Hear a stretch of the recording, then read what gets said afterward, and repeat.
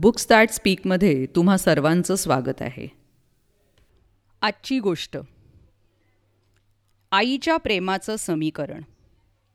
गोष्ट लिहिली आहे राजीव तांबे यांनी. गोष्ट वाचली आहे आसावरी दोशी.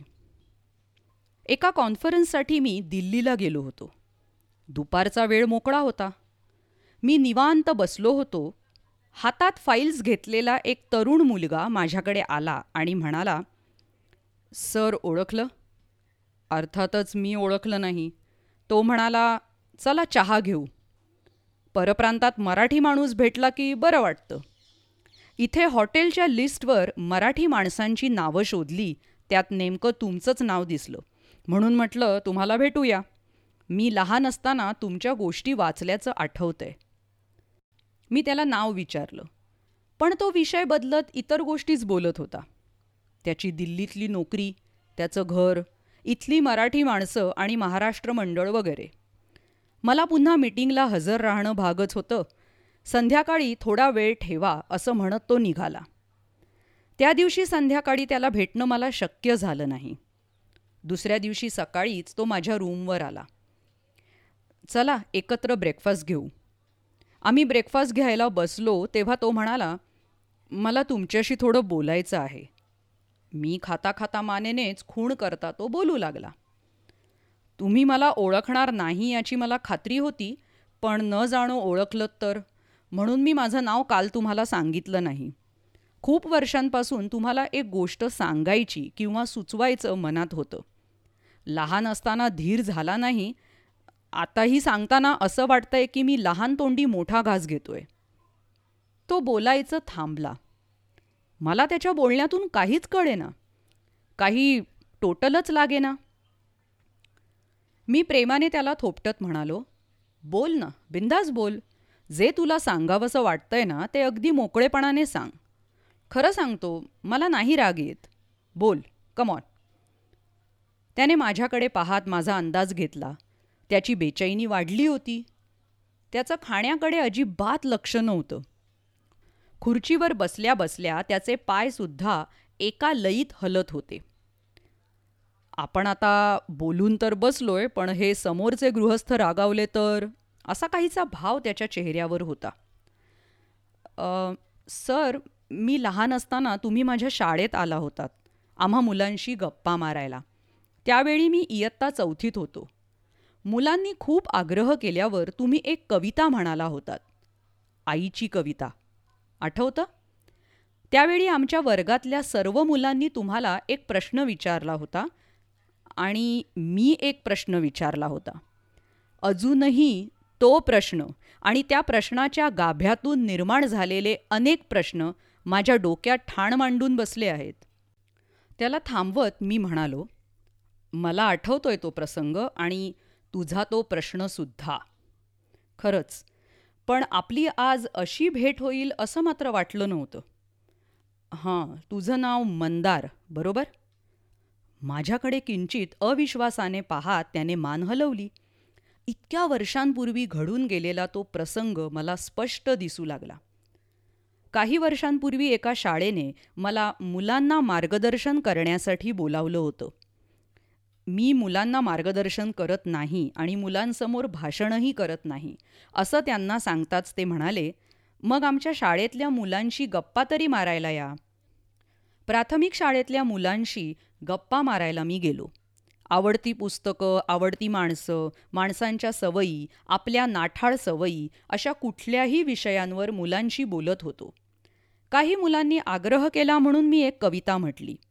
त्या कवितेच्या शेवटच्या ओळी होत्या, "गोड गोड खाऊ आणते माझी आई मला, गोड गोड खाऊ नको, आईच हवी मला." कविता ऐकल्यावर सर्व मुलांनी आनंदाने टाळ्या वाजवल्या, पण माझ्या समोरच बसलेला एक मुलगा एकदम शांत होता. कुठल्या तरी वेगळ्याच विश्वात तो रमला होता. मी जवळ जाऊन त्याला थोपटलं. त्याने खांदे उडवून माझा स्पर्श नाकारला. त्याचं नाव मंदार. आता शाळा सुटायची वेळ झाली होती.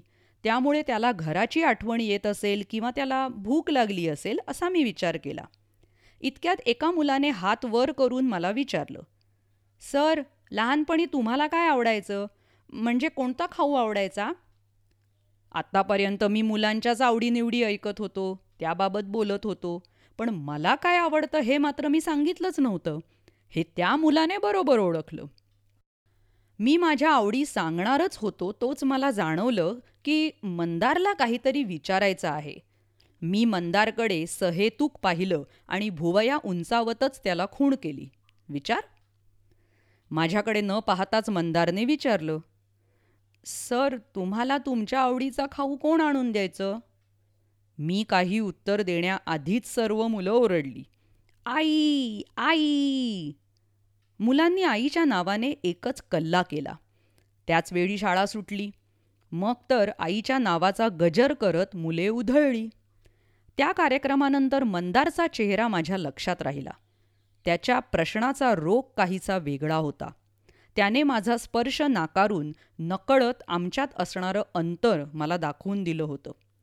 तो काहीसा वेगळा आहे किंवा मुलांशी गप्पा मारताना एखाद वेळेस तो माझ्याकडून नकळत दुखावला गेला आहे असं मला सारखं त्यावेळी वाटत होतं. एखाद दिवशी वेळ काढून त्या शाळेत जावं, आपण सहजच आलोय असं भासवावं, पण मंदारला भेटावं असं मला खूपदा वाटे. आणि असं करणं मला सहजी शक्यही होतं, पण मी तसं काहीच केलं नाही.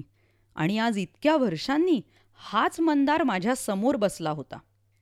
त्यावेळी मी त्याला शोधत होतो, पण आज यानेच मला शोधून काढलं होतं. किंचित बॅकफूटवर जात मंदारने मला विचारलं, तुमच्या इतकं सारं कसं काय लक्षात? कारण त्यानंतर मी खूप दिवस तुझ्याबद्दल विचार करत होतो. म्हणजे? मंदार, आता माझं ऐक.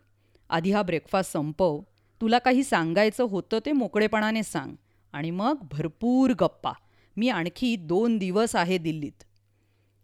शांतपणे मनातल्या मनात वाक्य जुळवत मंदारने खाणं संपवलं. आम्ही चहा पीत बाल्कनीत बसलो. सर, मी तुम्हालाच उद्देशून बोलतोय असं कृपया समजू नका. माझं काही चुकत असेल तर मला सांगा. माझ्याकडे एक क्षण पाहून मंदारचा बोलण्याचा धबधबा सुरू झाला. लहानपणी पुस्तकातून, शेजाऱ्यांच्या बोलण्यातून आई म्हणजेच ग्रेट, मुलांवर माया करावी, प्रेम करावं ते फक्त आईनेच, घरी येणाऱ्या मुलाची वाट पाहावी आईनेच, गोडगोड खाऊ आणावा तोही फक्त आईनेच, असंच वाचायला किंवा ऐकायला मिळायचं तेव्हा मी खूप बेचैन व्हायचो. म्हणजे ज्या मुलांना आई नाही त्या मुलांना असं प्रेम कधी मिळणारच नाही. ती मुलं का आयुष्यभर प्रेमाची भुकेलीच राहतील? आई नाही तर प्रेमच नाही. आई आपल्या मुलांवर करते तेच खरं प्रेम. पण असं कसं होईल? सर, मी माझी आई पाहिलीही नाही. मी 8 दिवसांचा असताना ती गेली असं मला नंतर कळलं. माझे बाबा, माझी आत्या आणि माझी आजी या माझ्या आईच होत्या. माझ्यावर निरातिशय प्रेम होतं त्यांचं. पण हे मला तेव्हा समजलंच नाही. कारण खरं प्रेम म्हणजे आई, आईच फक्त ग्रेट हे समीकरण तेव्हा माझ्या डोक्यात घट्ट होतं. किंवा त्या समीकरणामुळेच माझ्या बाबांचं, आत्याचं माझ्यावर असणारं प्रेम मला क्षुल्लक वाटत होतं. आणि कधीच न मिळू शकणाऱ्या आईच्या त्या ग्रेट प्रेमाची मला ओढ लागली होती. वर्गातली मुलं आईबाबत बोलत तेव्हा मला कसंनुसं व्हायचं. मला आई नाही म्हणून जर कुणी मला सहानुभूती दाखवली तर मला राग यायचा. सर, तुमच्या त्या कवितेतली शेवटची ओळ आहे, आईच हवी मला. ही ओळ तुम्ही तेव्हा वेगवेगळ्या प्रकारे म्हटलीत. बोलक्या चेहऱ्याने, आवाजात चढ उतार करत म्हटलीत. त्यावेळी मुलांची मनं आईच्या प्रेमाने ओसंडून वाहू लागली. सर्व मुलांना आईच्या त्या ग्रेट प्रेमाची आठवण येऊन त्यांनी टाळ्या वाजवल्या. पण मी मात्र सुन्न होऊन बसलो होतो, कारण आईच्या प्रेमाचं समीकरण मला टोचत होतं. आईच्या प्रेमाची किंवा आईची पण महती जरूर सांगावी. पण ज्या मुलांना आई नाही, जी मुलं पोरकी आहेत, अनाथ आहेत, त्या मुलांनाही इतर कुणाकडून आई इतकंच प्रेम मिळू शकतं असं एखादं वाक्य का नाही कधी ऐकायला मिळत, वाचायला मिळत? कारण तुम्हा सगळ्यांना आई आहे म्हणून?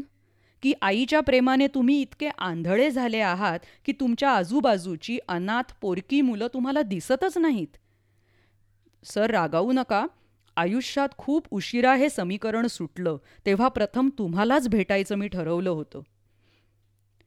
अचानक हुंदके देत मंदार बोलायचं थांबला. आपल्या हातून नकळतच पण किती मोठी चूक झाली हे कळल्याने मला तर अगदी शरमल्यासारखं झालं होतं. मी सुन्न झालो होतो. मला बोलताच येत नव्हतं. चटकन स्वतःला सावरत मंदार पुढे म्हणाला, आपल्याला आईचं प्रेम मिळालं नाही ही बोच कित्येक वर्ष माझ्या मनात होती. आपल्याच नशिबात असं का? आपणच का दुर्भागी? असंही कधी वाटायचं.